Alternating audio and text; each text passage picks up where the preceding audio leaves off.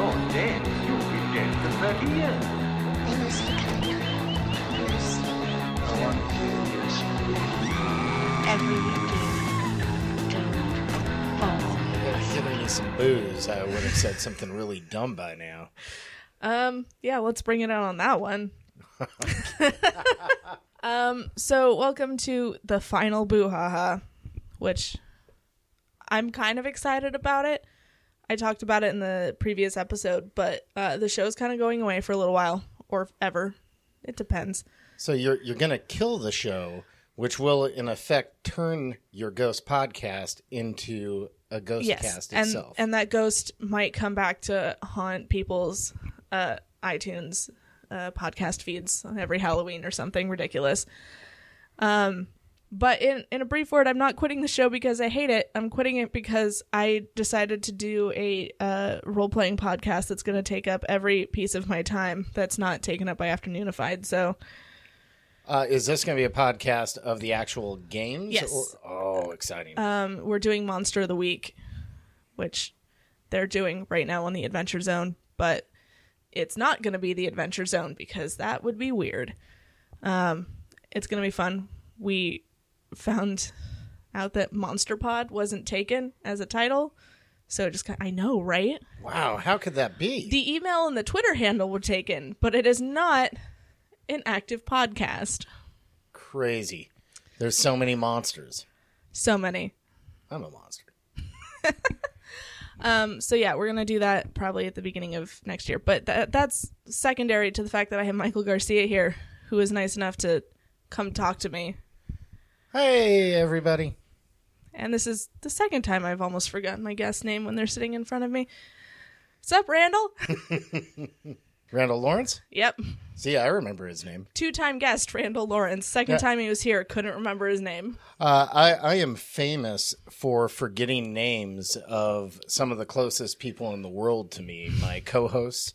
The first time I introduced Avalon Leonetti on our first episode of Forgotten Fantasies in front of a packed room, I referred to him as Antoine Leonetti. He's not an Antoine. Yeah, I have this thing. I've actually talked to doctors about it. And they told me what I do is I list check. I have name panic and I list check. And so I'll go with the little information I can grasp. Like in Avalon's case, I was like, a name. And I start going through this Rolodex of names in my mind. And I don't know why AN would come before AL, but it did. Or AV. Oh, CAV. There it is. Yeah. That's why. At least someone like Aaron Leonetti, Andrew Leon. Closer? If I get close enough. Yeah, exactly. Abraham Leonetti. Am I getting there? But that does bring to mind now that realizing his name is AV. If he had a fan club, it would be the AV Club. And thus the Avalon Leonetti fan club was born.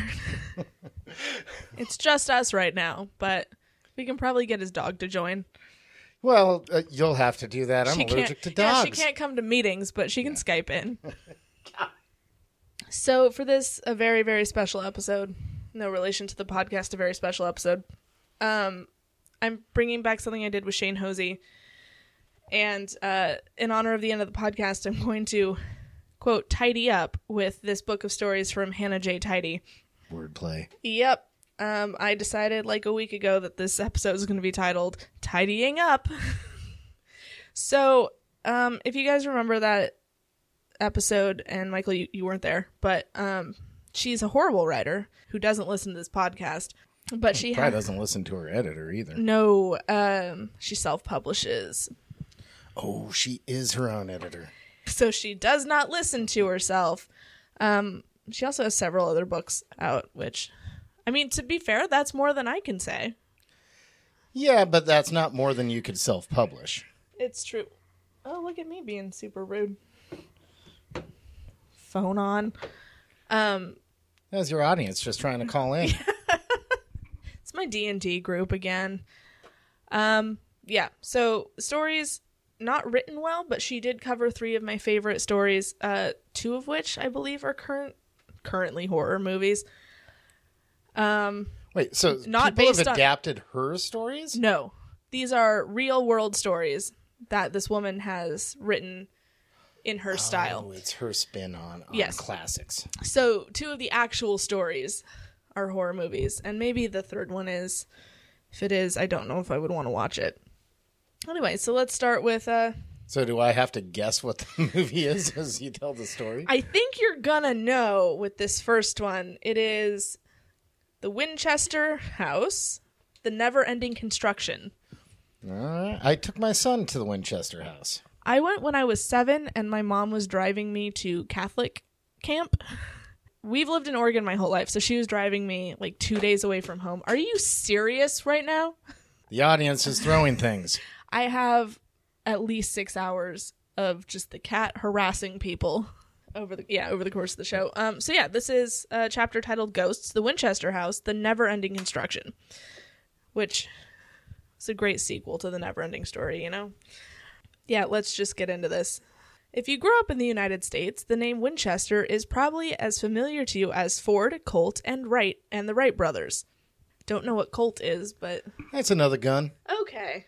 But see, for me, I hear Winchester and I just think MASH. I think of Supernatural, which I think they were named after.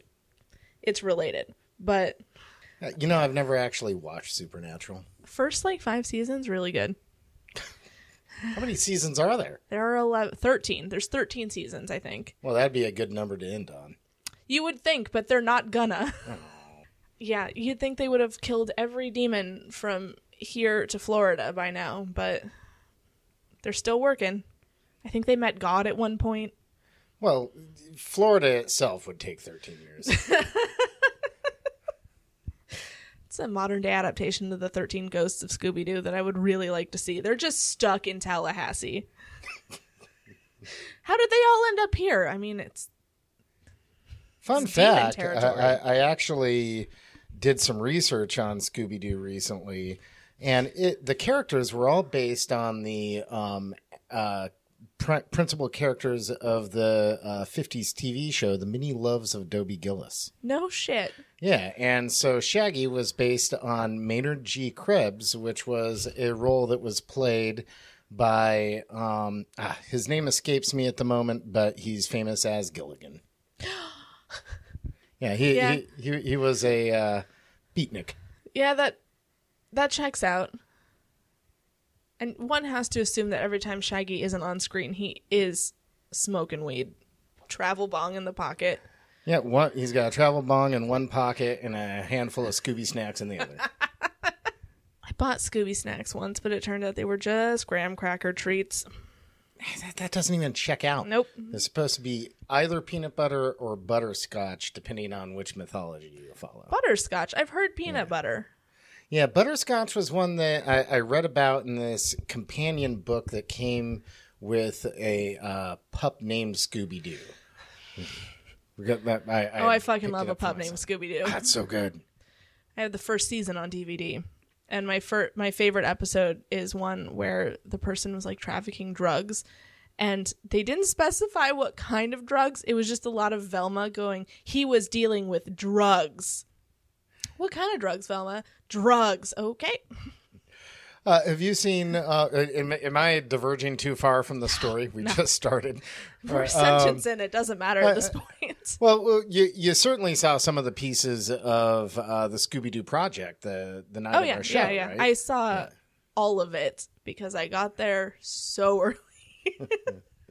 Yeah, and somehow that clip did not have the stoner version, where they walked up and the vehicle, they were selling pot, but it was actual pots. Smoke's coming out, and they've got a kiln in the back of the van, so the cops are like, oh, Well, it's and they pot. did allude to it in the first live action Scooby-Doo, written by James Gunn. No shit. Yes, shit. Oh, now I have to kind of watch it. Oh, it's good. It's good. I've got a problem with Lillard. Really? Yeah, He's like the default Shaggy now. not for me. Yeah. No, I was disappointed when across the board, every pick on that show or on that movie bothered me. I don't know. Sarah Michelle Gellar does a good not Velma, Daphne. Yeah, she probably does.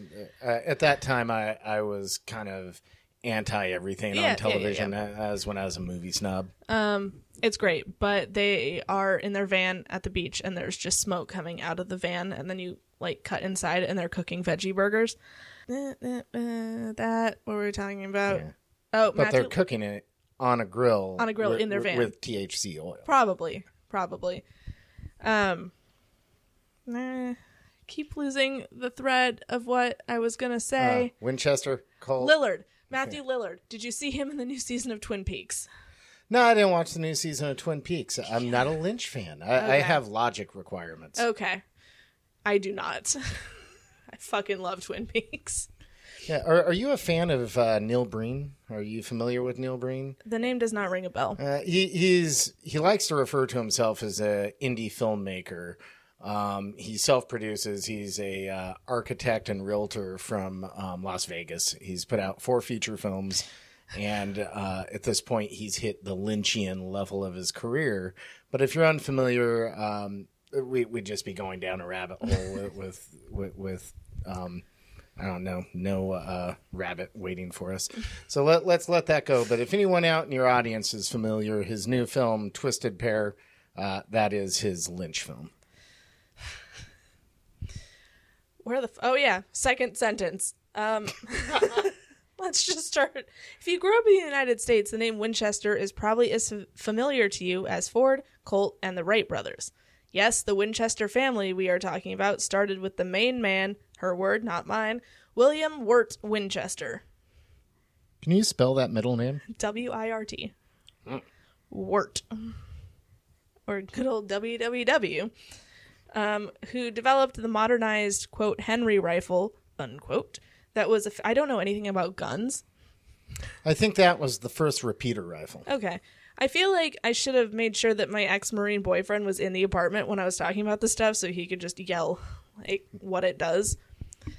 Oversight on my part. It shoots bullets! It's not too far from what it would have been like.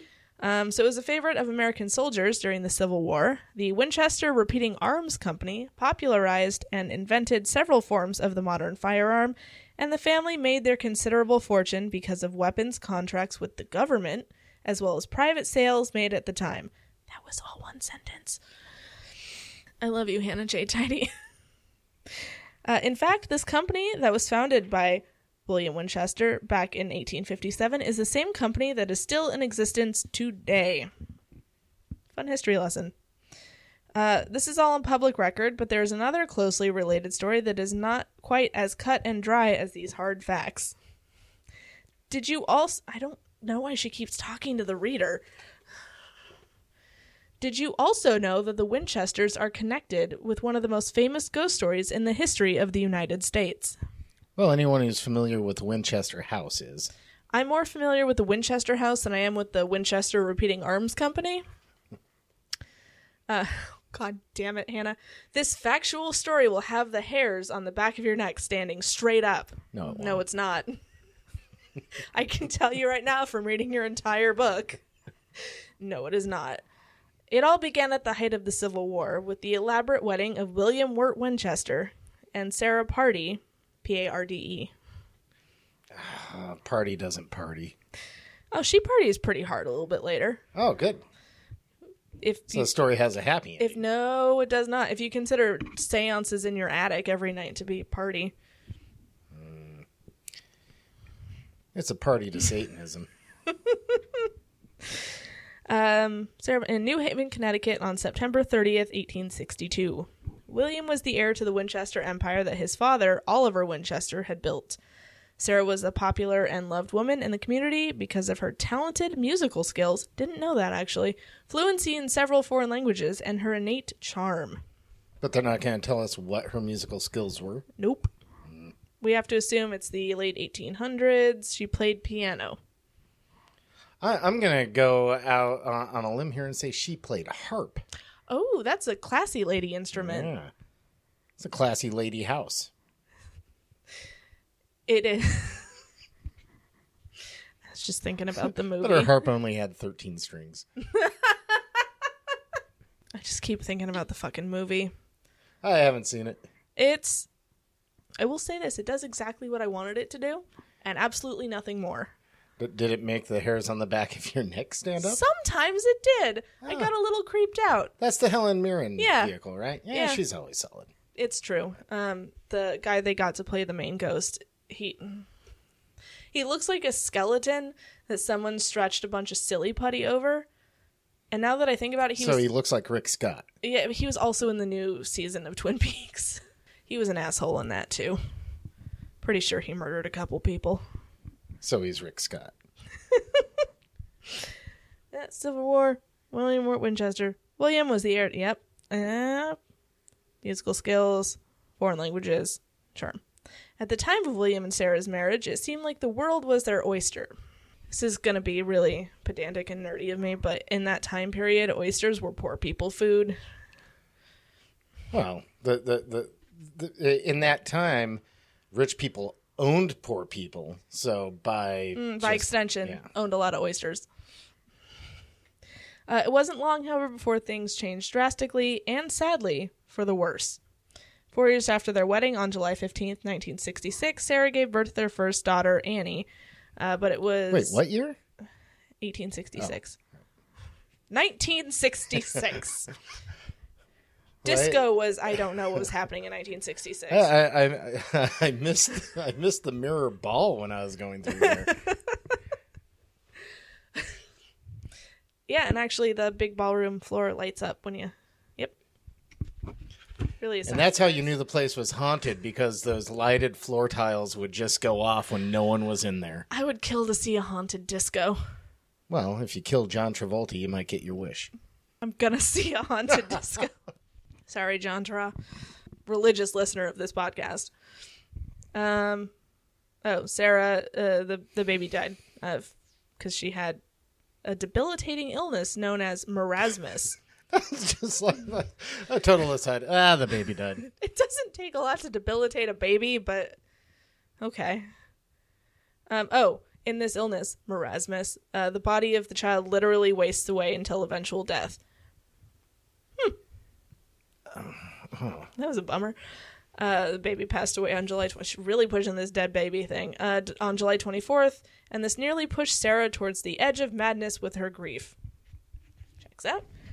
Sarah was utterly distraught for some time after, but at least she had her husband William by her side to comfort her. Not for long. Oh, no. They never had another child. A year shy of their 20th wedding anniversary. Okay, so this is like 16 years later. Wait, was the baby 4? No, they had the baby 4 years after they got gotcha. married. So on their 20th, yeah. The math checks out, I think. 1 year shy of their 20th wedding anniversary, misfortune struck once again, and Sarah's husband William succumbed to pulmonary tuberculosis and died on March 7th, 1881. Sarah became a multimillionaire overnight, receiving an incredible inheritance of over $20 million, as well as 48.9% of William's family business, the Winchester Repeating Arms Company, with an income of around $1,000 a day.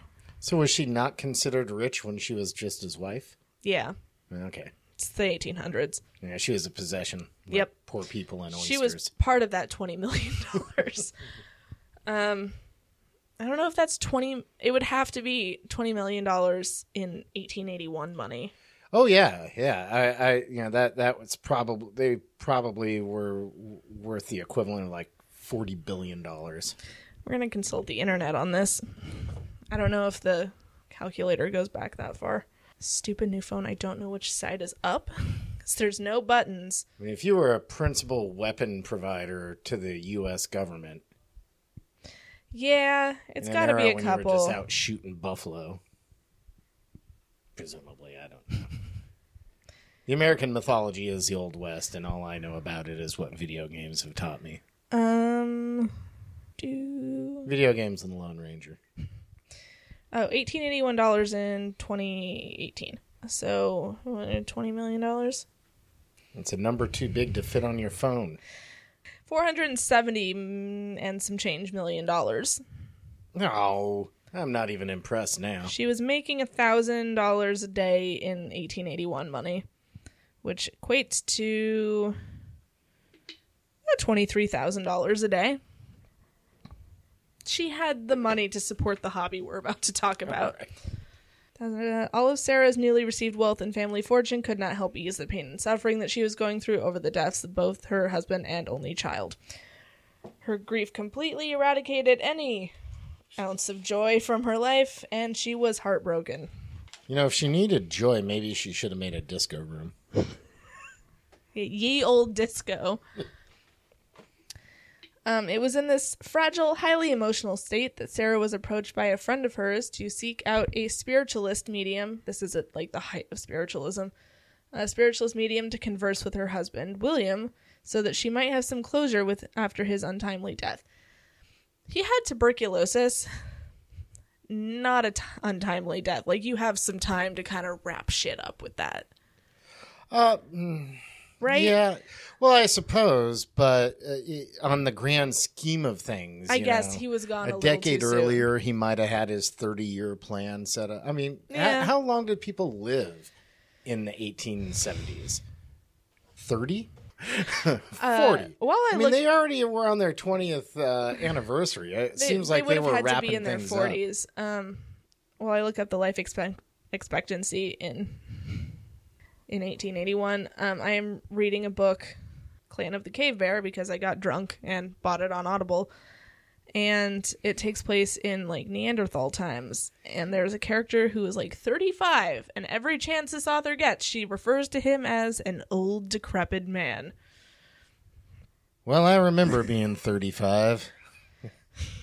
And I was certainly decrepit. I don't know if I'd consider myself old anymore. At 27, I am also getting up there in Neanderthal years. I should be dead. So does that mean in the movie Daryl Hannah was considered an old crone? No, in the book, the character that was, like, that she's playing was, like, 12. Whoa, she's all kinds of nude. I'm glad they aged her up. Yeah, yeah. The book would be a little sketch if it wasn't for, like, this took place in the BCs when people lived to be, like, 35. The life expectancy Before clothes. Before clothes. The life expectancy was 56. Huh, that's So, yeah, that's he not had- too bad. like- I think he was expecting to do better than I planned to. If I had to guess, it would have been like 20 when they got married, so he was like 40 when he died. Okay. This is a lot of speculation, but then again, this entire story is speculation. I think her entire writing career is Oh speculation. no, she did say earlier that this factual story. When Sarah finally met with the spiritualist, she was told that the ghost of her husband, William Winchester, I don't know why they keep naming him. Well, they dropped the middle name at least. Her husband was present. The medium relayed to Sarah an important message from William. He is telling me to let you know that there is a terrible curse on your family, and this is the reason for the deaths of both himself and your child. It will soon claim your life too, unless you do something to stop it. This curse is the direct result of the deaths of thousands of people from the creation of firearms produced by the Winchester Family Company. Tens of thousands. The whole Civil War, if we're being honest. Right, they were just using guns in the Civil War like guns and cannons. Yeah, I think the Civil War was more cap and ball type of rifle. So I don't know if Winchester was already producing at that time. They were. I think they got married at the height of the Civil War. Oh, okay. So it technically wasn't like their fault. I mean, it's not their fault. I suppose. I don't know. Family Company. The spirits of the dead now seek vengeance. Sarah was also told that she must pack up, sell her properties in New Haven, and make a trail for herself in the west on the path of the setting sun. That is west. Well, that's not speculation. Sarah was also told not to worry. She would be guided on this journey by the spirit of her husband, William. And when she finally set And her bankers. someone who wanted that cheap New Haven property. When she finally set eyes on the right property for her new home in the West, her heart would recognize it. The vengeful spirits filled by the weapons of destruction by the Winchester family, that's a sentence, would keep attacking Sarah because they were not at rest and they needed a home. in the film, starring Dame Helen Mirren, Academy Award winner, they explain this by saying she was building rooms that were replicas of the places where these people died, and then she would kind of just nail the spirits in there and let them sort their shit out until they calm down, and then she would let them out. To go to heaven, or to just go about the house, or back into I think the to world? pass on, or at least leave her alone. But yeah, she's like, here, this looks exactly like the library where you shot yourself. Deal with your shit, and I'll be back in a couple days. That seems anti-ghost story, though. Is it typically that the typical ghost story is you're haunting the locale where something happened, and they're not dealing with their shit. Yeah, I think they were taking advantage of the fact that ghosts from all over were coming to fuck with Sarah. Okay. Because I guess that makes sense. She had 'cause an then- abundance. yeah. If Sarah were to provide for them by building her new house in order to start her life again, she would live. But there was a caveat to this secret for Sarah's life. Spirit of William said, okay, a lot of commas, didn't need the commas. It was that she would have to keep building this house so that she would not come to any mortal harm. If she were to stop at any time, she would surely die. Sarah believed wholeheartedly in everything that was relayed to her by the ghost of her husband, William. She immediately sold her dwelling in New Haven and started traveling west. Sarah continued all the way until she reached San Jose, California, where she bought a 162-acre estate with a 6-bedroom home from a local doctor. Local doctor might have checked her out before selling her this house, but, she had a lot of money. Yeah, well, the local doctor at that time was probably more realistically the local heroin dealer. Also a plot point in the film. Oh, well, there you go. Yeah. Doctor. So she was on her way to have a disco room. Oh, for sure. Give me that Coke. That old-timey cocaine in a drinkable form. The original formula.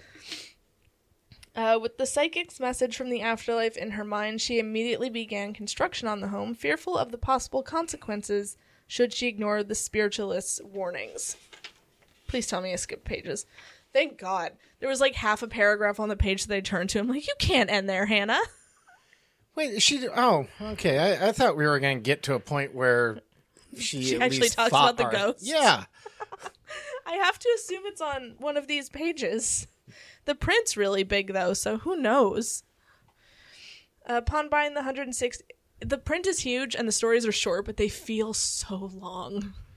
Well, it doesn't help that I'm interrupting every other sentence. It's the plot of the show.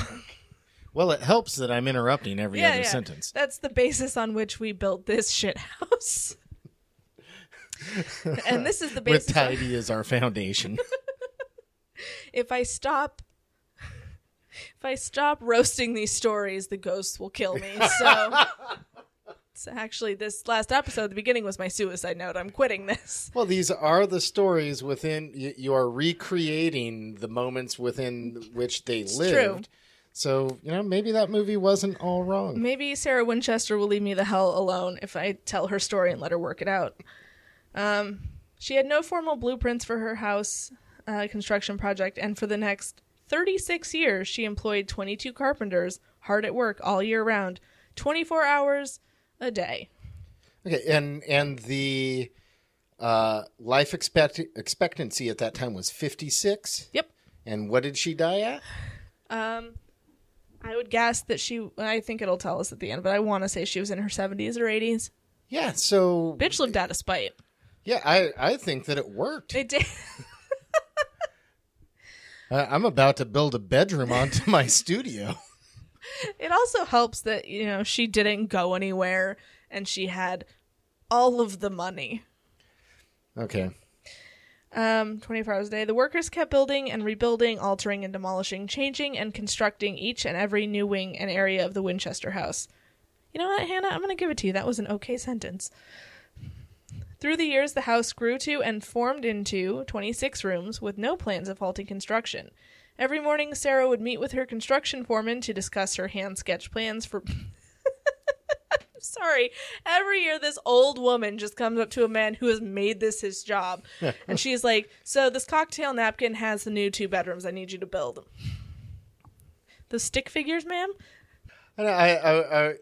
So did he convert it into actual written plans, or did he just? I mean, how much research do we believe she's done? Well, and how much research do you do on this? Do we just read it and go? In the defense of this story, this is my first time reading it all the way through, but we did do an episode of Afternoonified on the Winchester Mystery House where we had a former tour guide on.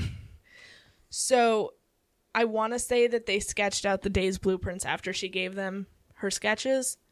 But I don't think there's like blueprints for the house because 2 years ago they discovered a whole new room Oh, I heard about that on the news. and they turned it into, get this, a shooting gallery game. Yep. Oh, Yep. God, it's like they're taunting her ghost. Yeah. I'm surprised that it's still running. Like, no one was like, maybe this is in bad taste.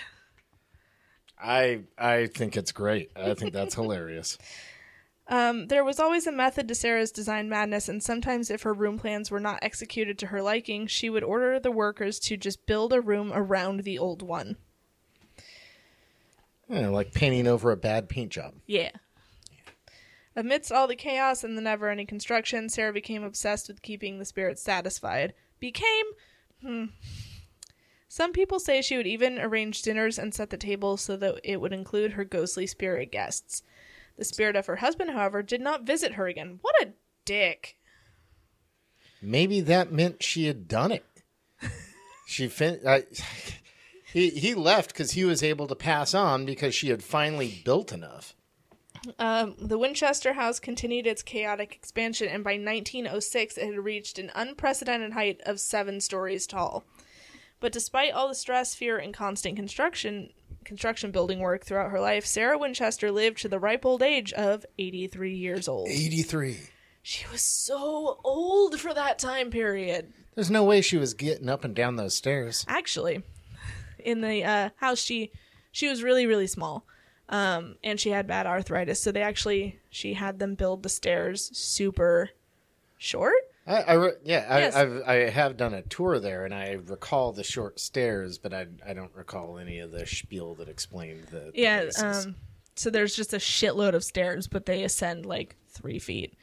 And there's that room with the weird stairs that kind of wind back and forth.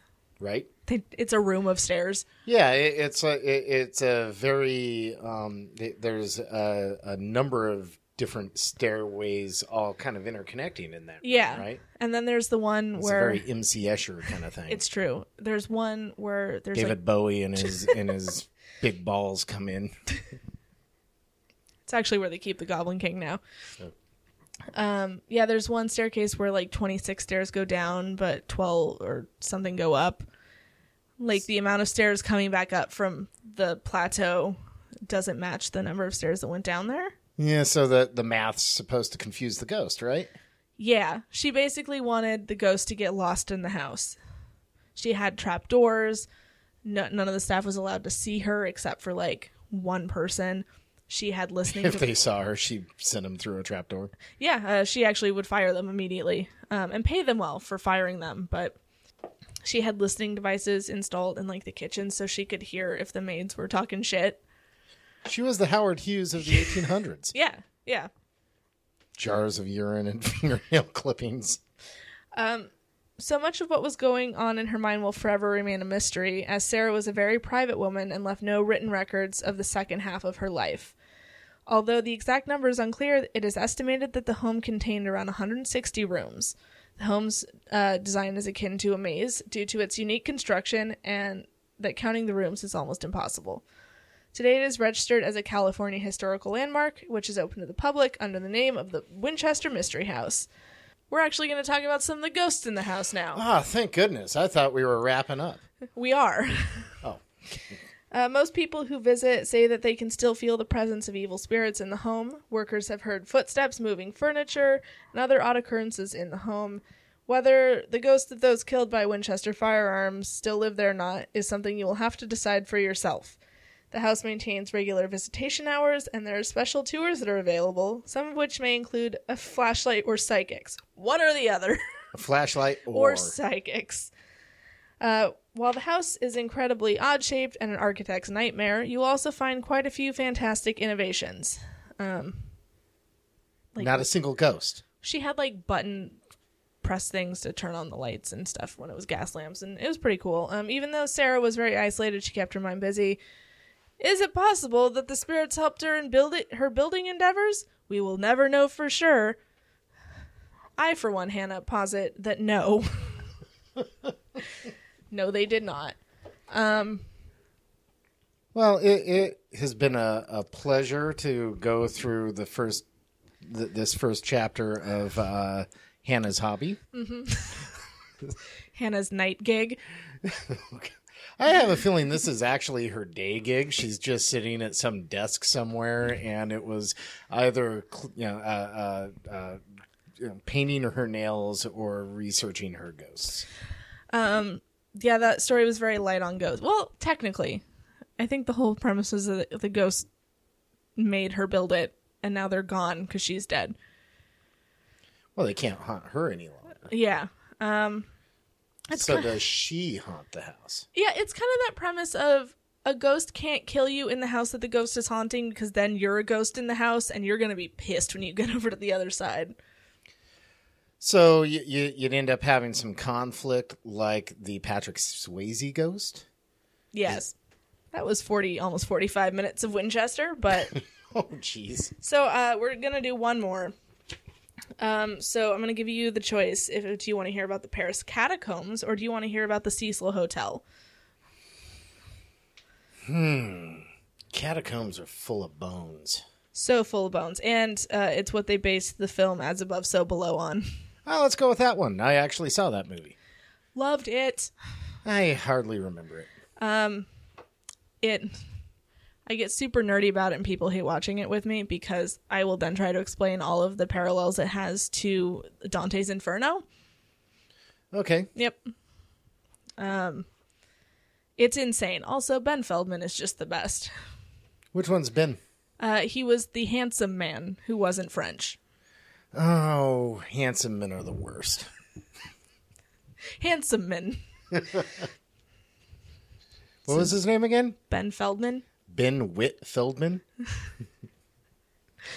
I don't know if you watched the short-lived ABC comedy A to Z. No. I think he was in Mad Men, too. Oh, I watched Mad Men. I did not. I love Mad Men. I watched the first, 2 seasons, and I was like, oh, all of these people are assholes. Yeah, it's about America. Yeah. It's also why I stopped watching Breaking Bad. I was like, I can't watch this. I had a rough time. I actually had to go back and watch it after the show ended just because I wanted to be able to know what the hell people were talking about. That's why I started watching year. it. I could not handle Skylar anymore. I could not handle Walt anymore. If they just made the show Jesse getting into, meth shenanigans. Methigans. Shenanaphetamines. I don't know. So the Paris Catacombs. This story is titled The Paris Catacombs, Darkness Beneath the City of Light. Oh, she sold me. She got good at titles in Chapter 9. Although, from the way that the font is kerned, it looks like Chapter -9. Well, that's just the modifier for your dice roll. This is a -9 to charisma. When we think of Paris nowadays, the minds of the vast majority of us quickly turn to thoughts of love, culture, light, French cuisine, landmarks such as the Eiffel Tower and the Louvre, and other cultural marvels of this famed city. If I'm being honest, I think of ratatouille and cheese in that order. I think of war. Oh, yeah. They did do that. Yeah, it's a part of it. It also reminds me of the fact that my sister, who is in her 30s right now, didn't know Marie Antoinette was a real person until she was in her early 30s. She loved the movie. And then we were talking to her, and I mentioned something about the history, and she's like, oh, is she a real person? Yes, Missy. Oh. She's like, that's sad. Yeah, there was a whole war about it. And a lot of conversation about dessert. I'm going to make her watch Les Mis. It took me so long to understand the whole let them eat cake thing. Yeah. Or you know what was even tougher for me? The have your cake and eat it too. I could Yeah, it's never like, why wrap would my you mind. fucking have cake if you weren't going to eat it? Yeah, exactly. I think that well, we don't need to go down this rabbit hole, but that one always bothered me as a kid. Or if you're the Unabomber, it was eat your cake and have it too, which also makes no sense. Yeah, but at least he's breaking down what the idea really is. Yeah. It's a Schrodinger's kind of thing, I think. Schrodinger's cake. Yeah. Is it chocolate or vanilla? You won't know until you cut it open. Red velvet. No one saw that coming. So yeah, she just listed all the stuff that Paris is known for. Also Disneyland, but whatever. Certainly this renowned metropolis has a lot to offer to visitors in terms of entertainment, culture, and history.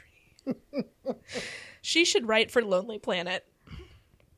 However, as you may or may not know, there's a great deal that lies beneath the city streets as well. The underground of Paris, aside from its subway network and old mining tunnels, has a frighteningly intricate web of ancient catacombs. I think the theme for this episode is just shitty architecture. Never-ending architecture. The nature of these catacombs is such that they are a haunted place regardless of whether they have actual ghosts or demons stalking their long corridors. Yeah, because there's dead bodies in there. And if they did it right, disco rooms. Gotta love those French discos, which were actually featured in the film As Above, So Below. Yeah. I don't want to go off on another tangent because I know I've been doing that this whole time. But getting into this never-ending construction, the catacombs go on, and what was happening with the Winchester house. What if those ghosts left her house and were just walking the freeways, and the freeways keep getting built so they never end? They've just been walking the roads. That's why there's so many highway ghosts. Yeah. Mm-hmm. And no one wants to pick up those poor hitchhikers, and they just want to get to the fucking end of the road. Like, come on, man, I've been out here for centuries. Where were we? Oh, she used an exclamation point at the end of this one, so this is going to be a big sentence. While ghostly haunting is not out of the question, there is one thing you can count on. These catacombs have a dark and disturbing history. The tunnels amount to a few 100 miles in length altogether, and are the eternal home to the remains of some 6 million people. Damn. Yeah, that is a lot of people. That was a deserved exclamation point. I'm sorry, Hannah. The catacombs were established in the first half of the 18th century. The thing about these halls of the dead is that for a lot, if not most, of these souls that inhabit them, the catacombs weren't their rightly intended resting place. These catacombs were built in order to transfer the exhumed remains from the city cemeteries for a number of reasons. Flooding? Flooding, mostly flooding and crowding. First, the graveyards were overflowing beyond their capacities. Secondly, there were numerous cave-ins in the cemeteries, making disease and other contamination a real threat. Also, I'd just like to sidebar and say that a dead body isn't inherently dangerous unless it had a contagious disease. Yeah. Or it started to rot. Yeah, what if it, as it's decomposing, it's getting into groundwater? Well, yeah, no, that's the thing. But, like, if there's a dead body, just like, I don't want to say in your home. You probably shouldn't have a dead body in your home. Only ghosts. Only ghosts. But if someone is recently deceased, like, they're fine. Yeah, there's so many cultures that actually sit with the dead for a period of time afterwards. For me, it would be loneliness, but there's a lot of religions that have their own... There is a mortician named Caitlin Doherty, who's written 2 books about being a mortician and whatnot, and she does a lot of good educating people about dead bodies aren't contagious just because they're dead, and not cremation, the other thing. Embalming is ruining the environment, that kind of thing. So weird that... Feed a tree. Yeah. Liquidate. I think I want to be a tree, or I want to do that thing where they freeze dry you and then vibrate you so hard that you turn into, like, ash. Wow, I want to do that just because that sounds like it'd be a hell of a show. Could they do that, like, right in the middle of my funeral in front of everybody? And then the dust just blows across the audience? And it's like, he's gone! And then I want, like, a super deformed fake skeleton to be what remains. It's like, shit, her insides were fucked up. How does she have 9 ribs? Wait, I don't know how many ribs a person is supposed to have. Not 9. Not 9. She has 23 ribs. I mean, if it was 9, I guess that'd mean Marilyn Manson had 8. Yeah, I didn't do well in anatomy class. Actually, I took an anatomy class in high school, and then the words, "we're going to a morgue," came up. And this is before I was, like, sufficiently spooky. And I was like, well, not taking this class. Oh, wow. I accidentally took a horse husbandry class once. I cut school on class sign-up day, which was a bummer. And they just stuck me in a elective, and it was horse husbandry. And I was a little punk rocker at the time, and the Aggies hated the punks. So I was like going into enemy territory. But by the end of the semester, we were all friends, and I had become like an envoy of my scene that kind of helped make things mellow out. But we had to go to a ranch one time, and I watched the rancher remove the balls of a bull with his teeth. He made a little incision with a knife and then went down and grabbed the sack with his teeth, probably just to shock us. It can't possibly be the most efficient way to be doing this kind of work. But that was when I tapped out, and I went and drank tea with the rancher's wife and watched Horowitz in Moscow and let the rest of the class go on. That's not where I expected that story to end up. I expected someone to be up to the elbow and in horse, but Oh, I'm sure they were, but I was already, the balls present was for that. enough. yeah, I wasn't ready to see a dead body. I barely made it through frog dissection day. I never happened. We moved around so much, I somehow skipped that that aspect of the class, whatever school I went to. Don't look at me like that. She's giving you that look like, holy crap, that last story was 45 minutes long. Aren't you done yet? Like you promised me wet food after this. I was like, Can she read your lips? You covered your mouth. I'm afraid she knows what WET food means. Her ears perked up. Yeah, we have to call it W word around here. And Well, make sure now you just put you and make connected sure the dots for her. Now to she never knows. be in the kitchen when we use the phrase W word. I could be talking about Where's Waldo. You don't know. Warts. She could be talking about warts. I could be talking about the band Wings for all you She could know. be talking about the middle name of Winchester. Yeah. Don't get Winchester food. Just bullets. 6 million people. First half of the century. How long did your episode with Avalon go? It was 2 hours before I cut it down. Oh boy, I am breaking that record tonight.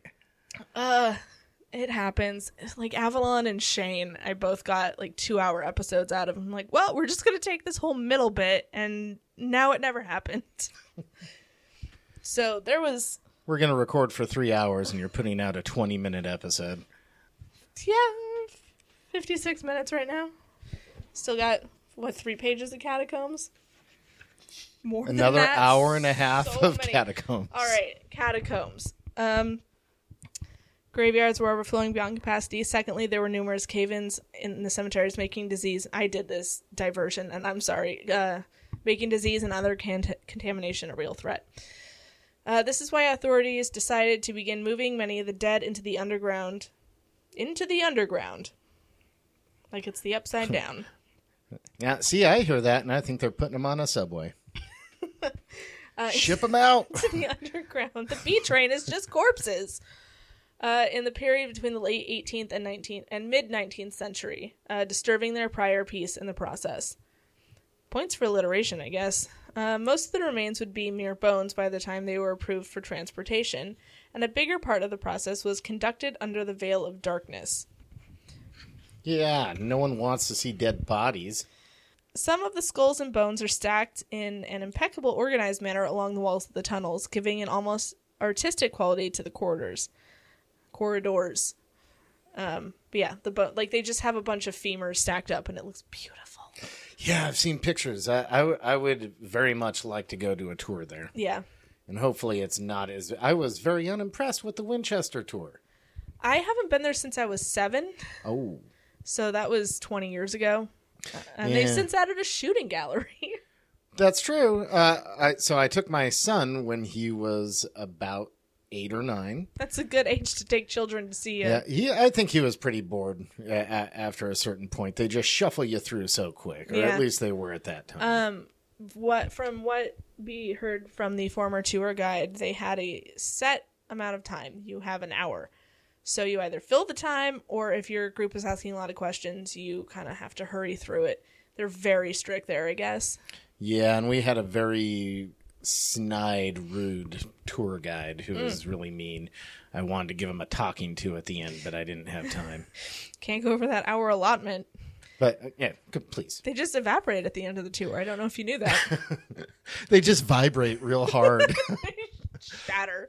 Yeah, and the fact that the mansion itself is just like in the middle of the city. I thought we were going to be That's- going down a big spooky road out onto like acres and acres of land, and that Yeah, wasn't it's the case just at right all. down there. Yeah, I mean, I felt like you could have an apartment that overlooks their walls. That's the dream. Except I'd have to live in San Jose. That's the nightmare. Yeah. I mean, but what other city can you go to a giant flea market and then see a haunted house in the same day? Portland, Yeah. Yeah. any city, Paris, probably. Oh, for sure. You can go see a bunch of bones and then go to a flea You could market. go to the catacombs and get fleas. Artistic quality. Other remains, however, appear to have been simply thrown or unloaded into small rooms and hallways, which left them piled up in no particular order. It's not like they were alphabetizing them in the other rooms, guys. It's safe to say human bones can be found almost anywhere in these catacombs, and many are just scattered throughout the tunnels. Needless to say, if there is a place in the world where ghosts and wandering souls are likely to lurk, it's here. The countless number of human remains and the fact that they were brought to the catacombs after having been laid to rest in their original graves are just fuel for stories and theories. I'm worried this is going to be 6 pages of her being like, there are bones in the tunnels.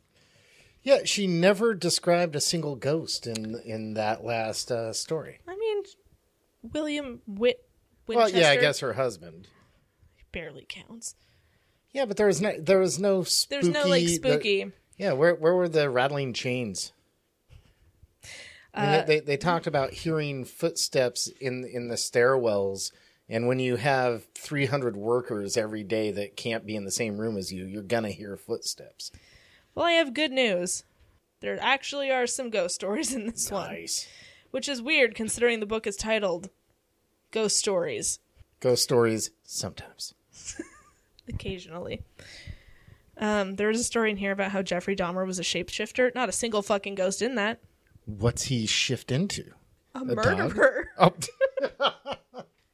Into a cook. Not a great one. Well, He shift from mild-mannered chocolatier to mad scientist to emerald. yeah, but he was at least fresh sourcing all of his food. Yeah, it was very much bathtub to table.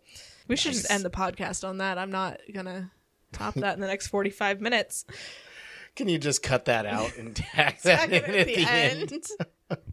Just a 30-minute loop of me making a Jeffrey Dahmer joke. The countless number of human remains, but that was a long sentence. Over the years, there have been scattered reports by visitors of what they believed were sightings and encounters with ghosts. Some have described an unrelenting feeling of being watched and stalked while they were underground, while others say that they have felt somebody or something physically touch them at times. If there is something paranormal to be seen down here, one must take quite a few risks in order to get to the position of catching anything. You go on a guided tour, Hannah. A nice French lady in a vest will take you through it. It's I'm pretty fine. sure if you go to France, you're going to catch something. The catacombs of Paris have been open to the public since the 19th century, and they can be accessed via a designated surface entrance. This is the staging area for organized tours, which can be booked. However, these tours are very limited, both in their longevity, and their area of sightseeing, as the official tours only focus on a tiny portion of this enormous system. It sounds like Hannah went to Paris, paid for the tour, and was mad that it was only like 45 minutes long. Yeah, well, did she go on the tour at the Winchester house? This provides tourists She and other... just watched the movie. Oh, this might be my favorite sentence. This provides tourists and other curious cats with a basic idea of the sights, ambiance, and the isolation of these catacombs. But it all amounts to just a taste of the real thing in the end. She said the phrase, curious cats. And a taste at the end. She is getting sassy in that sentence. It does sound like she's just real mad about the tour she bought. That's why You know, I went to Paris just to go to the catacombs. that's why you don't buy your touristy stuff on Le Groupon. That required a drink. Nice. Throat gets surprisingly dry reading this bullshit for 2 hours. Those who wanted to get better acquainted with the catacombs in the past have had to venture outside their comfort zone and slightly outside the bounds of the law, too. The Paris catacombs can be accessed from many, many locations apart from the formal entrance. There are manholes and similar openings all over the city that leads to the catacombs. Did she access any of those? I think she watched the film As Above, So Below and was like, okay, this is fact. It's a documentary. They met Satan. Using these I like access that part. points and venturing beyond the designated touring areas is illegal and carries with it a fine, which is much less than what a lot of enthusiasts are willing to risk for their thrills. Oh, so she was pissed about the ticket she got, too. I was going to make a joke, but I don't know what the currency is in France. Euros? At this point, probably. Let's go with that. Euros. 'Cause I would just say something like francs. I think that's in Germany. No, they do euros too. I think they just pay each other with cigarettes. If don't- it's a large purchase, it's a case of wine. Much like you can't buy stuff in Canada with Canadian quarters, you can't go to France and buy cheese with Virginia Slims. Le Slim. Apart from the slight run-in with the law, exploring the catacombs poses... She did this. She 100% broke the law. Catacombs poses many real dangers and can cost those who dare embark upon such a journey way more than a small amount of money. A huge portion of the catacombs is off limits and thus not illuminated in any way, and simply isn't refurbished, secured, and meant for any kind of exploration or tourism. The tunnels can get very confusing even if you have a map of the catacombs, and this is or a French guy named Le Papillon. Wait, what? Did no. she put that in there? No, that was Oh. my in parentheses. I think the epilogue is going to just be the fact that she's not allowed back in France. No, the epilogue is a excerpt from her other book, Hannah J. Tidy's Horror Stories, terrifyingly real stories of true horror and chilling murders. Does she have reviews of her book on the back that are written by her? Nope. But yeah, the epilogue is just part of her story about Hinterkaifeck, which is one of my favorite murders. I was gonna just read the last part of this book as this for this podcast, but it doesn't include the whole story, and I wasn't gonna toss her another $6.99. Doesn't deserve it. Come on, she's still trying to pay off that loan she had to take out to take care of the French fine that she received trying to lift a manhole cover that was too heavy for her to actually remove. So she dropped it on her toe. Traffic got stopped.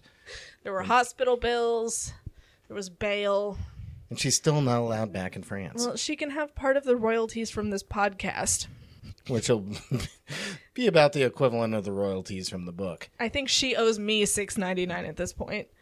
Slight run of thought, a huge portion of the kind not refurbished. The tunnels can get very confusing. Map.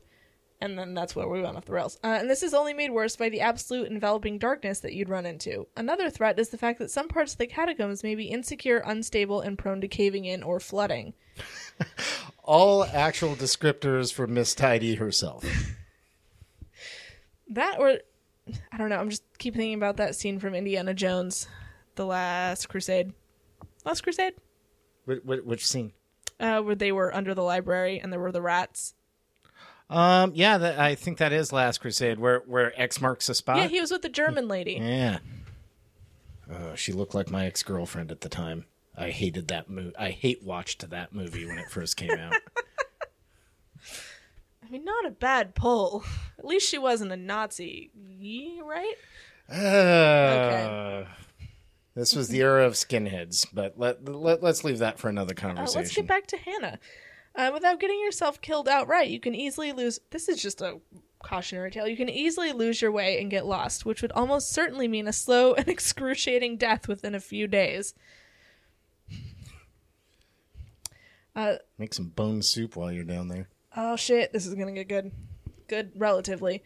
Similar was the story of one man who ventured into the remote parts of the catacombs all by his lonesome, believe it or not. It is estimated that he started out on his journey sometime in the early 1990s. This was discerned from the footage retrieved from his camera, which was the only trace that was ever found of him.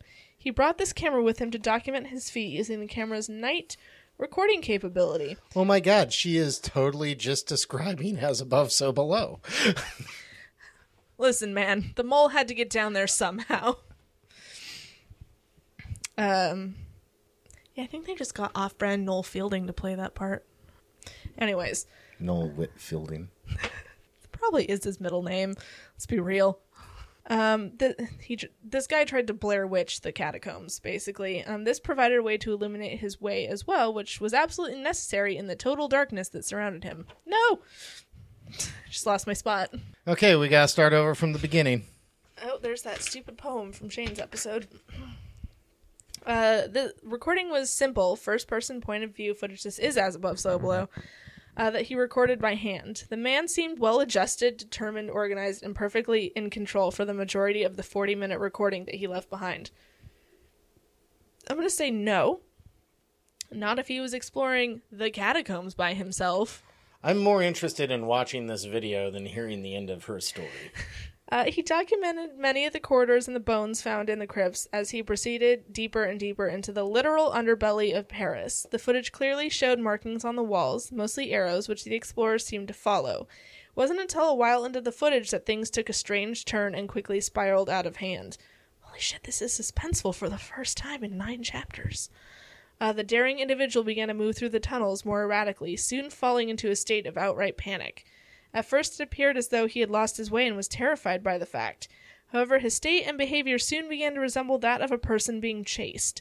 He would turn around to look back a few times while the camera caught glimpses of more markings or drawings on the walls.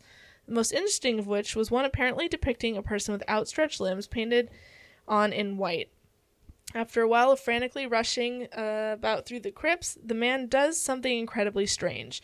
He simply drops his camera, and it seems to fall into a small puddle of water while still recording, showing the man running into the darkness ahead of him. This peculiar action definitely further argues the case that he was not merely lost.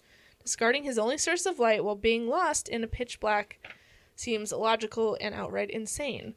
In the likelihood that he dropped the camera by accident, the question begged is why he didn't think to pick it up. Thus it is possible that he was running from something or someone, and if so, from whom or what? It did get a little creepy. I suppose. I feel like it ends with him standing in a corner. Yeah, and again, we're not getting any ghost. I think the implication is that a ghost was chasing him, or a demon, or someone who wants to take his camera. That too. This particular story broke into the mainstream and was featured on television as well. There's been significant debate over whether or not the footage is genuine. Fair. However, this discussion is not about the location or the technical authenticity of the images, as the camcorder was indeed found in the catacombs. Catacomb-corder? Furthermore, a group of explorers went into the tunnels later on to search for and record the same location seen in the footage. Catacorder, thank you. Which they did. They recorded the same markings and images on the walls, including the strange white figure. The controversy has instead lingered over the question of how real the footage is. Some have speculated that it could have been staged as part of an elaborate prank. I can't read anymore.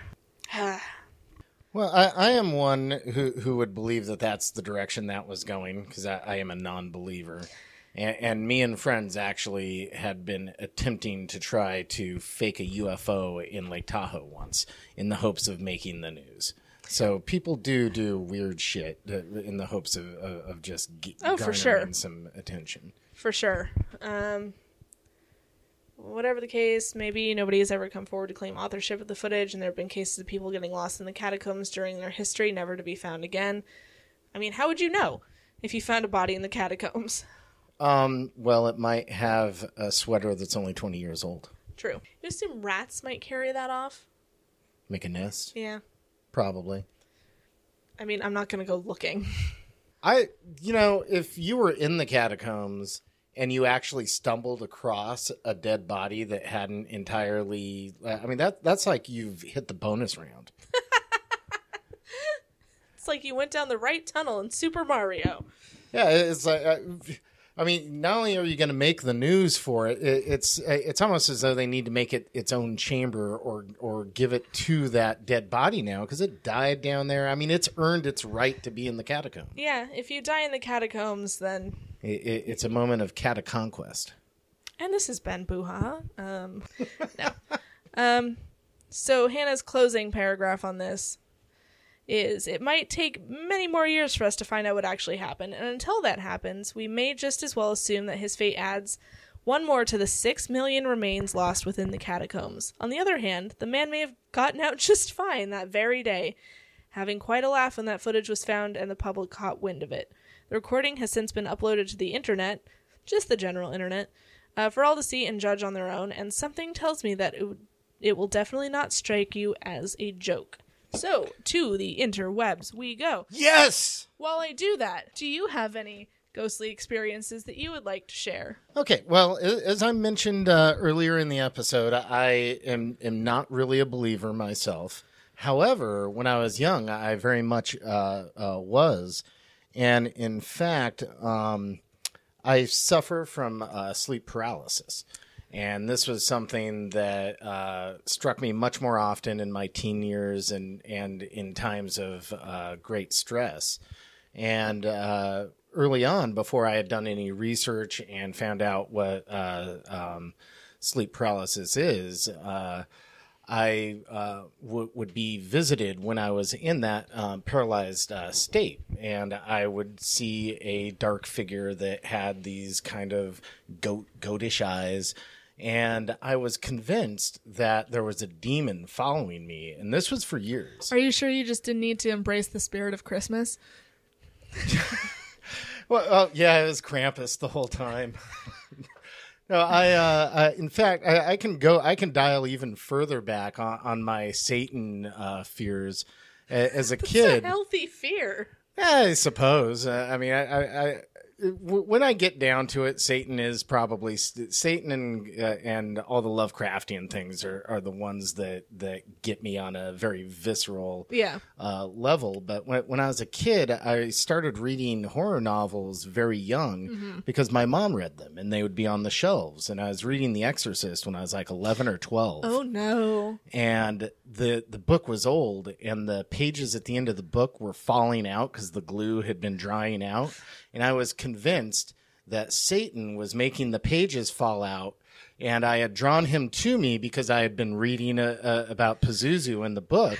So now I've got Pazuzu fucking with me, and he knows I'm going to figure out how to beat him at the end of the book because that's how I assumed he was going to get beat at the end of the book.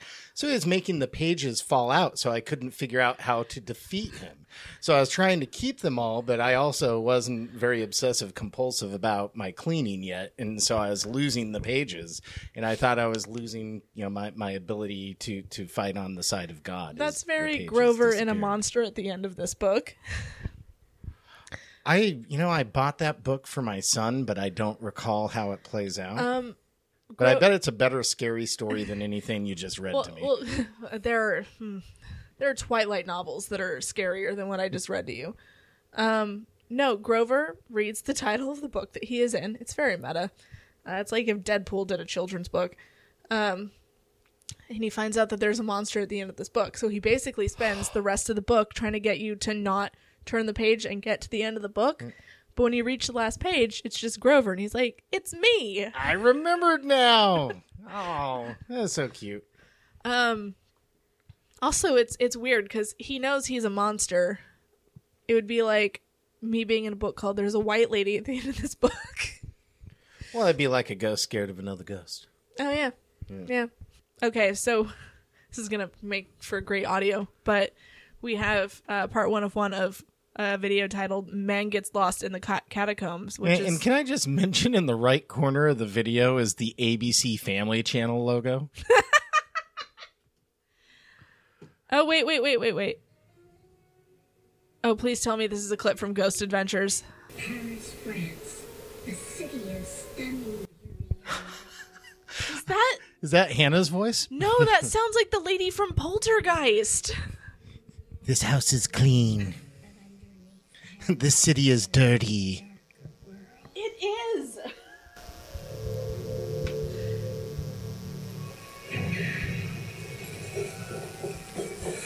And we're not even adding commentary. This is... Ancient tunnels and mass. Yeah, that's definitely Tangina from Poltergeist.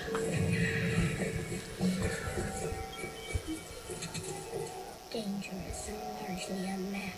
The catacombs have been sealed off to the public for decades. Unless False. you pay. False. That a video camera containing mysterious footage was discovered.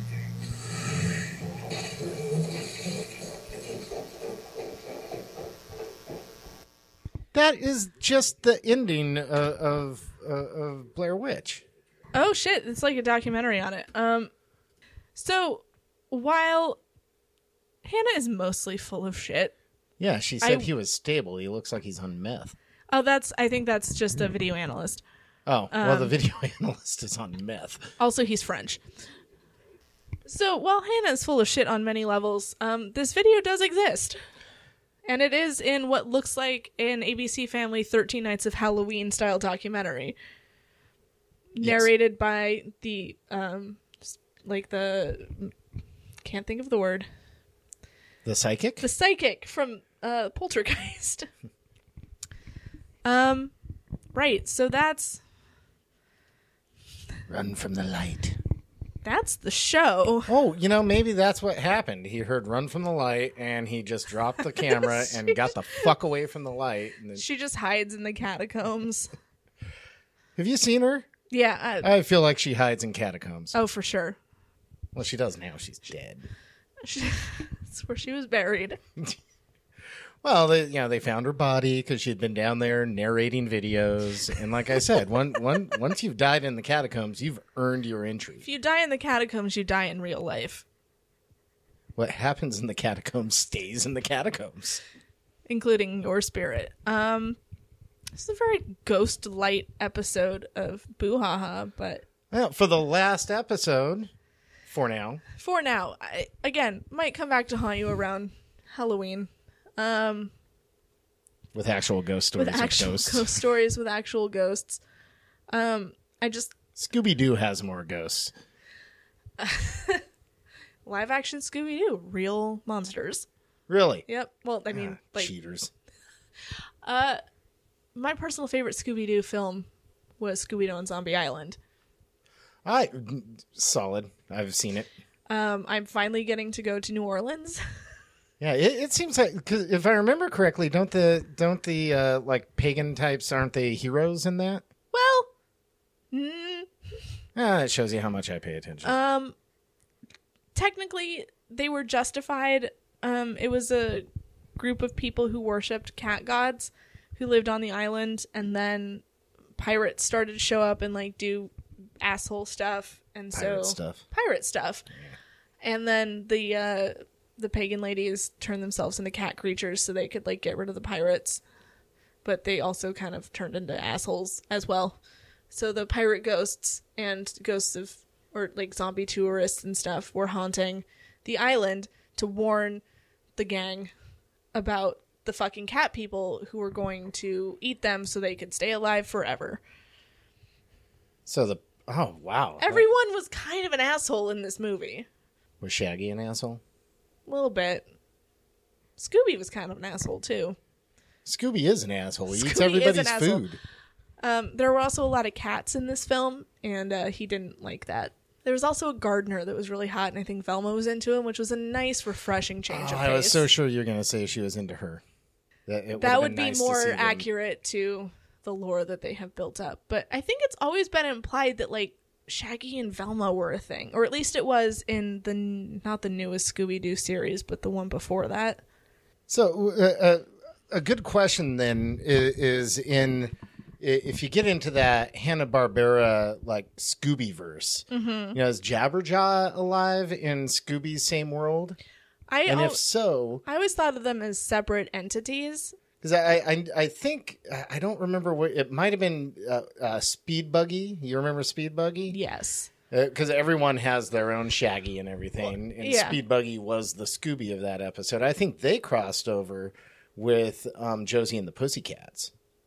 So Beautiful. Yeah. So there was at least some Which implies that universe. the Archie gang also existed in the Speed Buggy universe.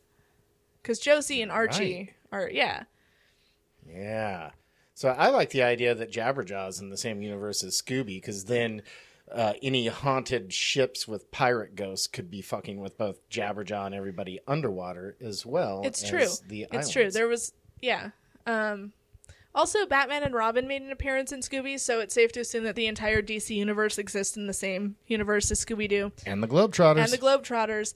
And recently they did a Scooby-Doo Supernatural crossover. Correct. Which bothered me, because in having the Supernatural guys as part of Scooby-Doo, it implies the actual real existence of ghosts in the Scooby-Doo universe. Yeah, but didn't the island story imply that there are supernatural I aspects guess. as well? I feel like they're kind of separate, because in the original, I guess, no, if you're counting 13 Ghosts of Scooby-Doo, it does imply that ghosts were real. Yeah, see, that was when Scooby-Doo lost me as a kid. And I was probably a teenager when that came out. But once they were introducing real ghosts, I was kind of pissed because I liked them as being debunkers that were out there using logic to break things down. Yeah, I grew up when a pup named Scooby-Doo. No, that was in the late 80s, right? Yeah, we used to stay up on acid all night and watch it the next day. We'd watch that and Pee-wee's Playhouse and The New Adventures of Mighty Mouse by Bakshi and John Kay. Yeah, so a pup named Scooby-Doo would have been in syndication when I was growing up. And then there was all the other Scooby-Doo. And Zombie Island came out when I was a little kid.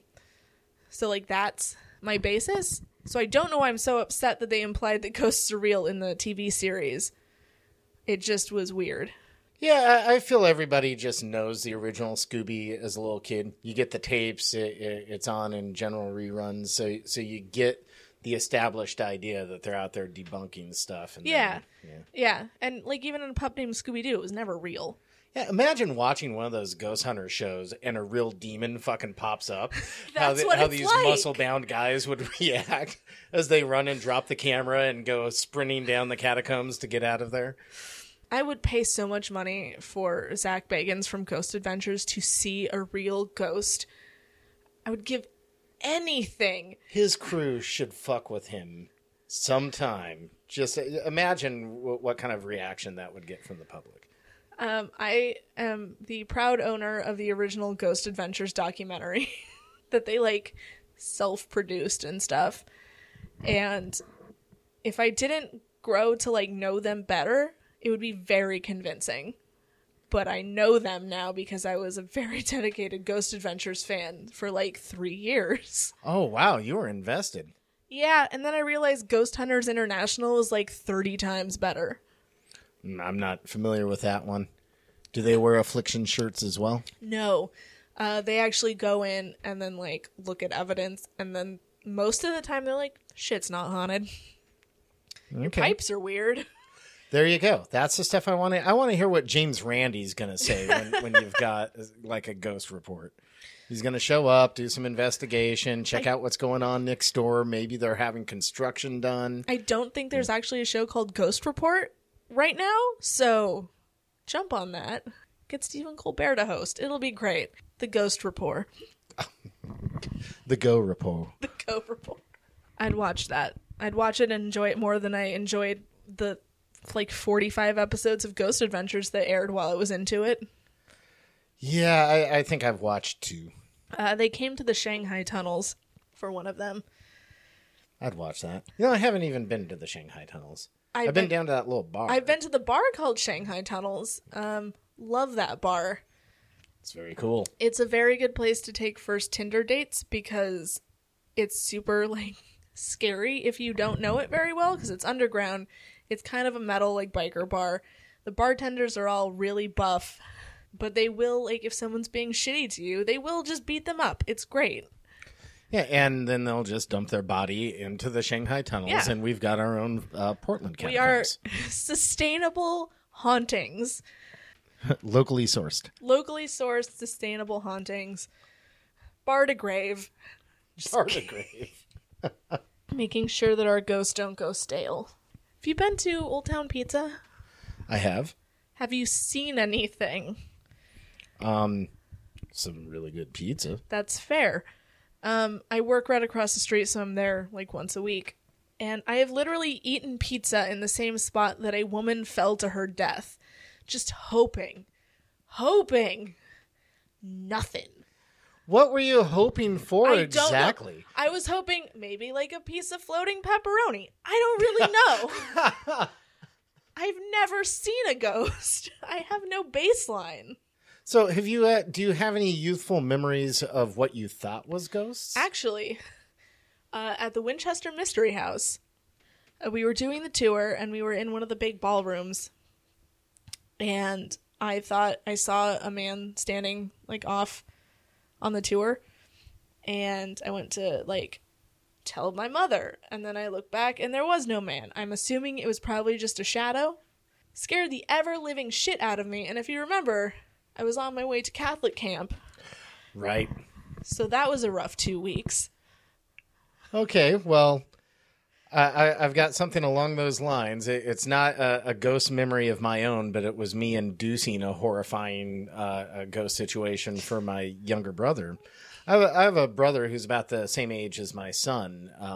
So I'm like 25 years older than him. And he was getting ready to go on his first school camping trip.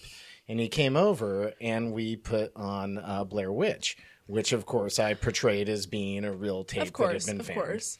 And I was selling it to him and my son, who were watching it with me.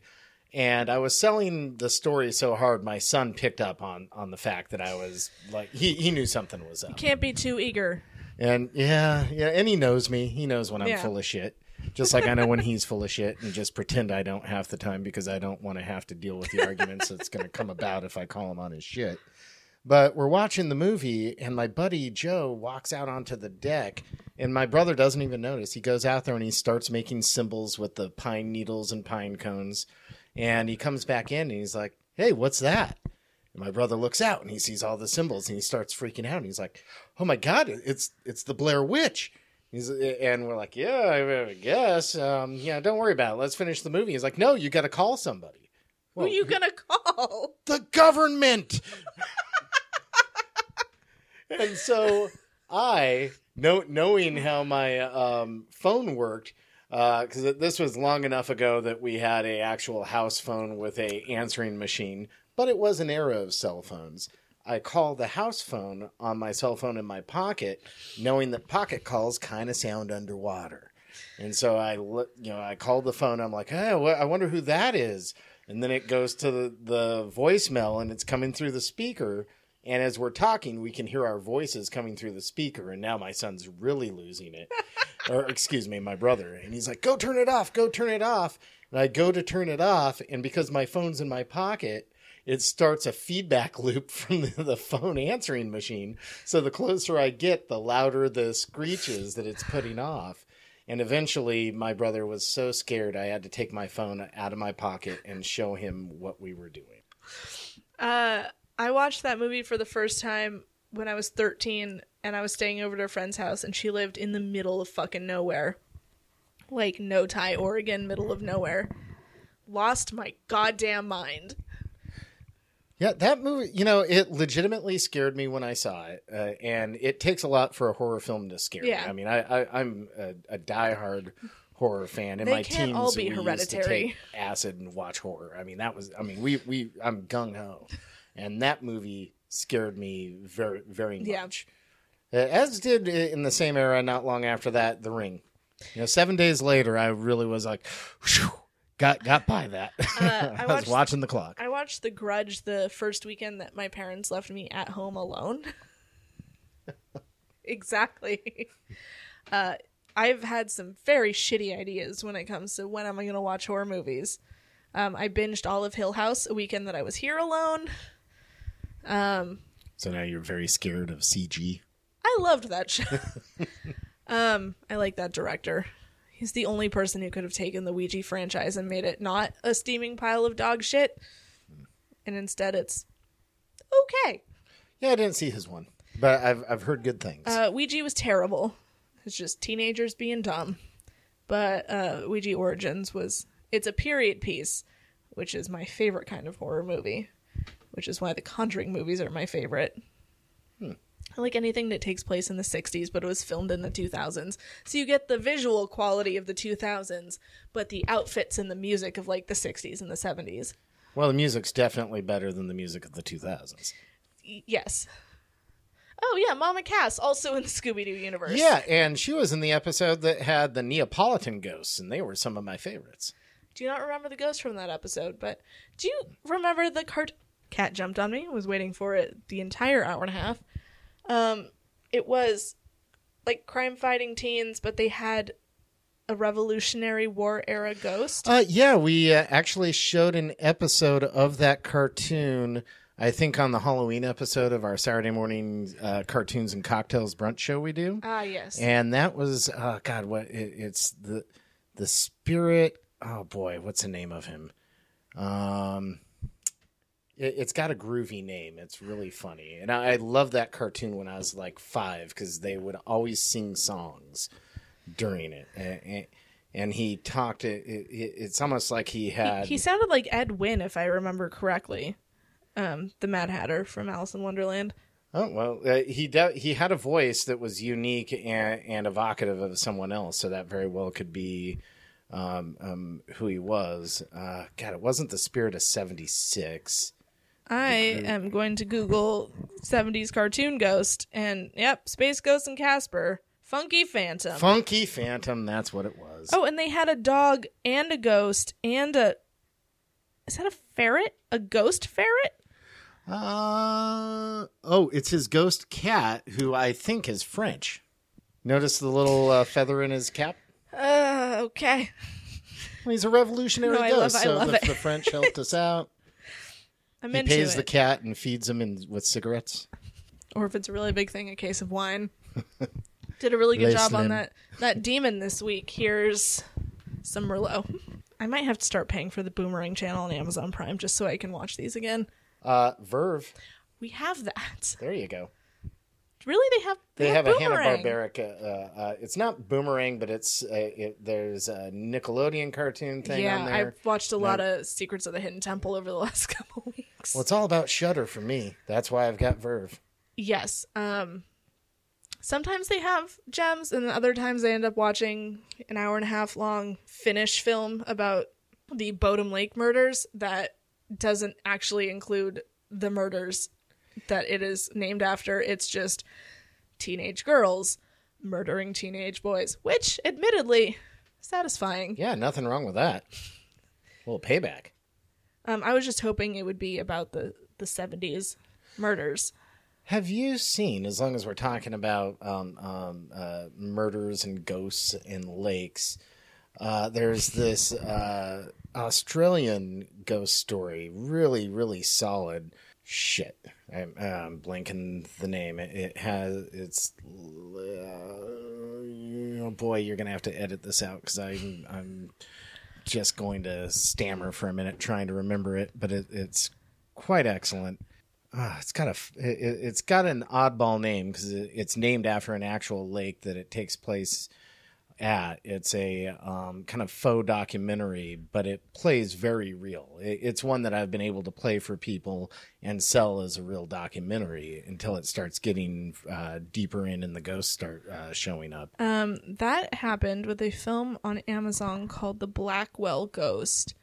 It is very, very convincing as an actual documentary until, and this is very dumb of me to think like this, until the ghost stuff is too convincing. And then what? Wait, Is it called Lake Mungo? Yeah, Lake Mungo. See, that Mungo name it sounds kind of goofy. But it is one of the most effective ghost movies I've seen. And in many ways, it inspires a lot of what happens in The Haunting of Hill House series. Nice. There's a lot of techniques that are used in that movie that I could tie right back to Lake Mungo. Yeah. Oh, God. The Red Room goes back to it. The ghosts in the background stuff goes back to it. That is one of my favorite fucking things. It is why I love watching Woman in Black, the Daniel Radcliffe version, because sometimes that bitch will just be in the background of a shot. There's no music cue. She doesn't move. And there's something big happening in front of it, so you don't see her. And I love playing Where's That Bitch? Where's that bitch? It's a fun game show. Like you do a shot every time you see that bitch. So you get drunk when you watch that movie. By the time Daniel Radcliffe gets hit by that train, you don't even care.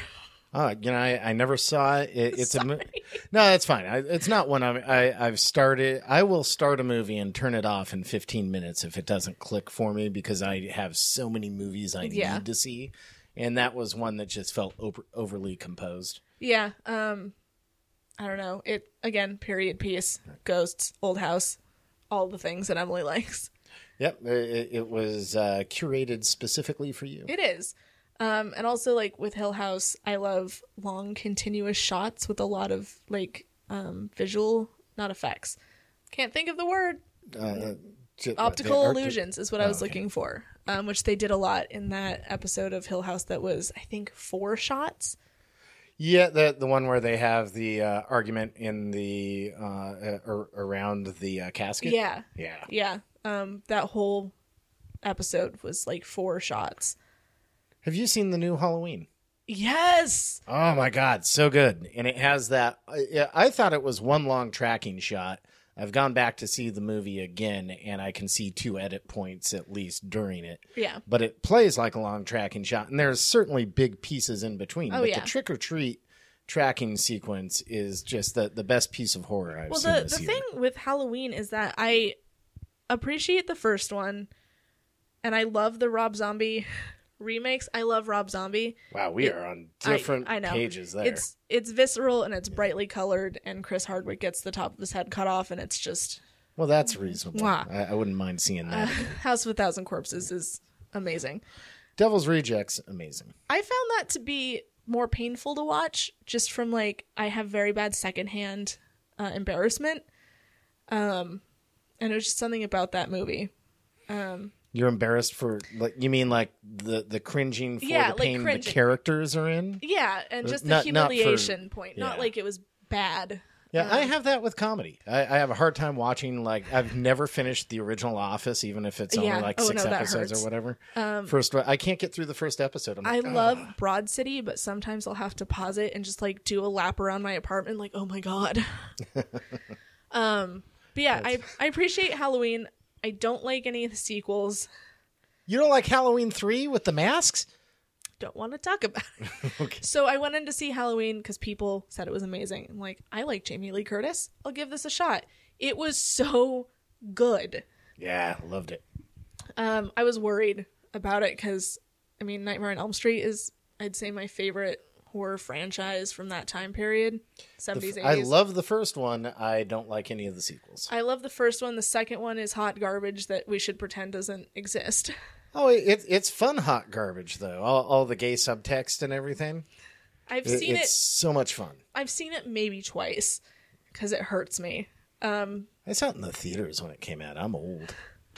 I got all of the Nightmare on Elm Street movies for like $5 in a DVD set at Walmart. So you binged them. Oh, yeah. Dream Warriors was good. New Nightmare Man, I hated the Dream Warriors. It was dumb, which I appreciate. It just broke all the rules. Well, yeah. I mean, even number 2 did, but Dream Warriors was when it's like, okay, we're just letting everything from the original actual scary movie go. Yeah, I like when Freddy is like creepy and dark and scary like he was in New Nightmare, but I also really appreciate it when they just take him to like an earnest, scared, stupid level of like, we don't care anymore. You guys are still paying money to see this shit. Yeah, they taught him kung fu for the versus Jason movie. See, that movie was terrible. Only because Jason kind of sucks. Jason totally sucks. I am not a fan of Friday the 13th. The first movie was good because the twist at the end was like, oh shit, there's a little old lady the whole time, but I mean, we were probably on number 2 or number 3 by the time that I was old enough to see these kind of movies. Yeah. And I mean, the original Halloween I saw when I was young. I was probably about 10 or 11, and it's a legit film. Yeah, I mean, just speaking of film, it's solid. It's a real movie, not just slapped together to make a buck. Yeah. And I think you could make that argument about the first Friday the 13th. But it still was a bit of a cash grab trying to ride that Halloween train. For some reason, I also own all of the Friday the 13th movies. Oh, boy. I don't like them. I mean, he punches someone's head off. That was fun. That was cool. And I do enjoy watching Kevin Bacon die horribly. I love Kevin Bacon, but it's baby Kevin Bacon, so he's still learning how to act. I really love Jason X. I don't remember that one. That's Jason in space. Oh, shit. Yeah. See, I mean, I love So Bad They're Good movies. Yeah, it kind of hit that Leprechaun stride. You know, I haven't seen Leprechaun in space yet. I've been meaning to, because I know it's going to be just catastrophically bad. I liked Leprechaun. Leprechaun 2. Yeah. And then you get to Leprechaun in the Hood. And it really just... That's fun. I think Coolio showed up for a second, didn't say anything, left. I thought I was recording a music video I was in in a here. different movie. Gotta get back to my catering business. Get back to his bong. Coolio does have a catering business. It's amazing. I bet he's also got a bong. Oh, for sure. Many of them. He has a cookbook, too. Bitch knows how to make some peanut butter chicken. Whoa, wow. A proud owner of Coolio, Cooking with Coolio. Nice. Cooling with Cookio. His peanut butter cookie recipe is actually terrible, but some people are good at Well, chicken. sometimes you some people need are to good put down that bong. I think that's a good lesson to end the show with. We actually did talk about some ghosts, which thank God, because Hannah wasn't bringing anything to the table. No, we had to get into the horror movies. Teaches me to do cold reads on horror Yeah, stuff. you didn't even know what you were getting into there, did in you? my defense, Winchester House Haunted, one would assume Catacombs Haunted, title of the book, Hannah J. Tidy's Ghost Stories.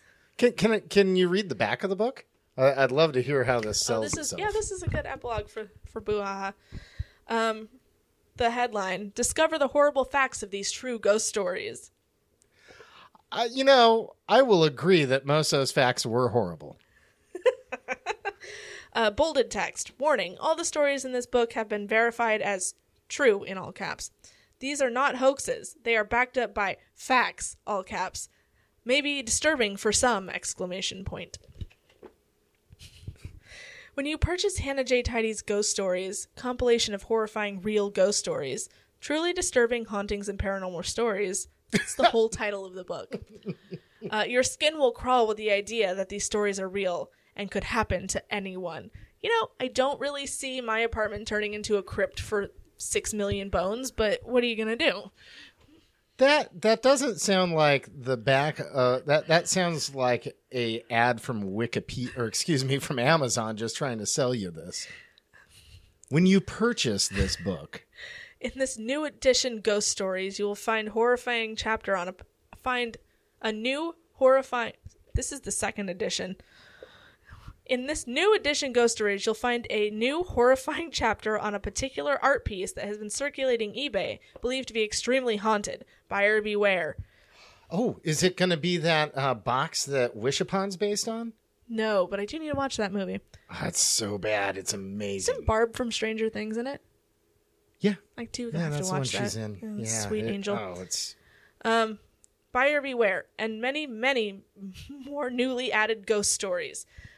We actually did the eBay painting on the episode with Shane, but this is also the excerpt on the back of the book. So we're just gonna rehash haunted eBay painting. Here's an excerpt from the book, Haunted Painting. The end. Little did he know that what he created would become something of a legend. Looking at the painting will give you the creeps. In the painting, the boy's eyes are almost non-existent, as if he is squinting. His pale skin appears sickly or even lifeless. Next to him on his right stands a little girl doll with hollow-out eyes.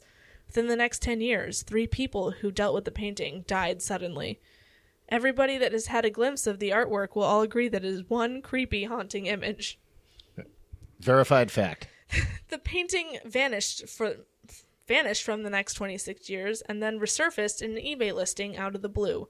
According to the previous owner of the painting, quote, "The children depicted in the painting were coming alive at night and stepping out of the painting into the real world, exclamation point, unquote. Buy it now to get the whole story. Don't delay. Get your copy of Ghost Stories right away. You'll be so happy you did." The whole story, they never stepped out of that painting again. So that does lead me to something. I know this was the wrap up, but I do all my shows under the name of Macaque Attack Media. And the reason being is when I was a very young kid, when I went over to my cousin's house, they had a painting of a macaque monkey that whenever they turned the lights off when I was staying the night, I was convinced was climbing out of the painting. So they would have to turn the painting around to face the wall to keep him from getting out. That checks out. Yeah. See, if they would have just turned that painting around, they would have trapped those kids, and they would have followed the same rules that were followed by Dame Helen Mirren.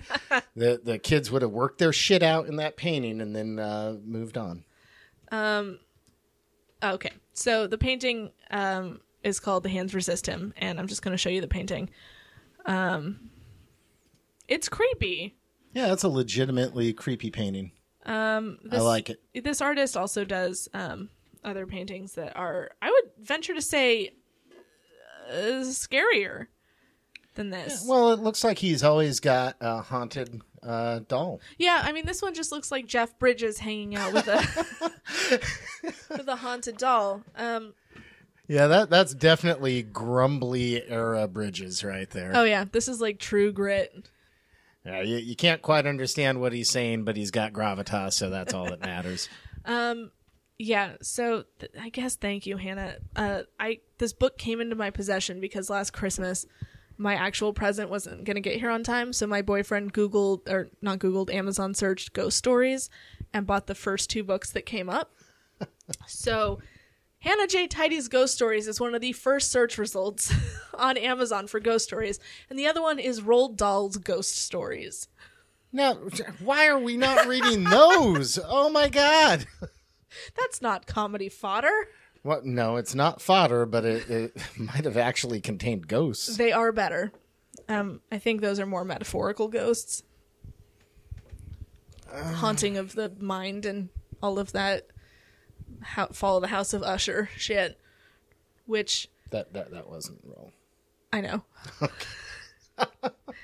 It was just the first, like, non-literal ghost story I could think of. It has been, I don't know, 15 years since I've read that story. I've read it like several more times since then. Still don't know what the fuck it's about. It's probably been 30 years since I've read it. There is a movie on Netflix called Something Stories. That's a different... Oh, I think that's known as Lake Mungo. Sorry. It's different animated versions of Edgar Allan Poe, right? That's the guy? Yeah, that's right. Edgar Allan Poe stories. It's creepy as shit. There's like the in-between like narration parts are by a raven that's supposed to be death. It's insane. If I think about what the title is, I will tweet it. And that's at BooHaHaPod.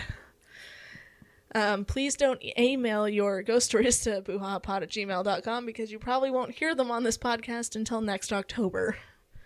Well, if they do, then you'll have a lot to choose from. I will have stuff and you to choose will from. not have to reach out to Miss Tidy. No, I want Hannah J. Tidy on the fucking show. If she has heard this, I am surprised at what a good sport she's being because we had a true crime author leave a shitty review of Afternoonified after I called him a, quote, chronically wet blanket for his coverage of H.H. Holmes. Oh, man, we need to get these guys on the show. I mean, have you attempted to reach out to Tidy? I cannot find her. She is not on social media. I think it's a pen name. Oh, man. But Hannah, if you're listening to this, I mean, I can pay for some lessons at the local community college. You're so close. Take you get a slice of pizza at Old Town Pizza. Maybe get a drink down at the Shanghai Tunnels. We'll see lots of ghosts. See if we can haunt the catacombs of Portland with you. We can get some true, real facts. I bet this is Avalon calling me. It is. Oh. Well, he gets to guest on the show as well. Hey, what's happening? Hey, how's it going? Oh, it's going pretty well. We're still recording. You're on the air. Oh, hello, Emily. Hi, Avalon. So, Verbally see you. so we are in the process of wrapping up. I will be making the show. All right. Any last words for the audience? Yeah, that works. Okay, that works. Bye.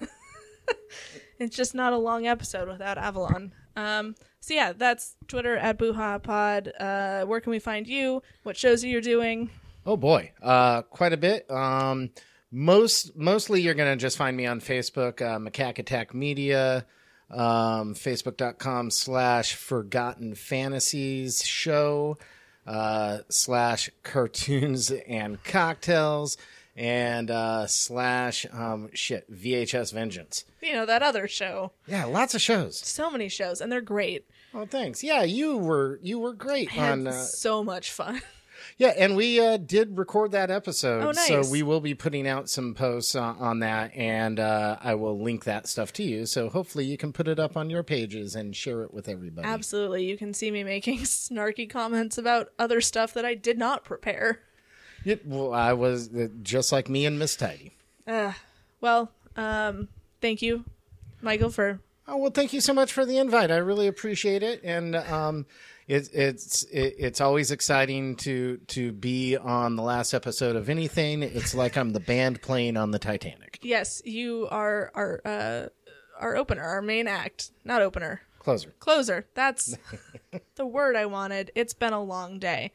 So yeah. It's been a long episode, and It's that's been my a very fault. long episode.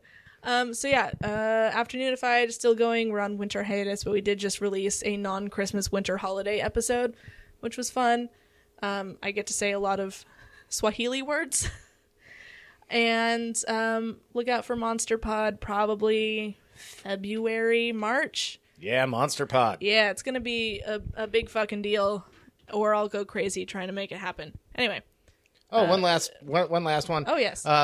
You can find Macaque Attack Media on YouTube as well. We're starting to post our videos, and Nice. that's where we're going to post your videos. Oh, even the cat's out of here. cat was When the just cat's done, we're done. It's like, you guys are done, so we're done. Goodbye. Goodbye, everybody.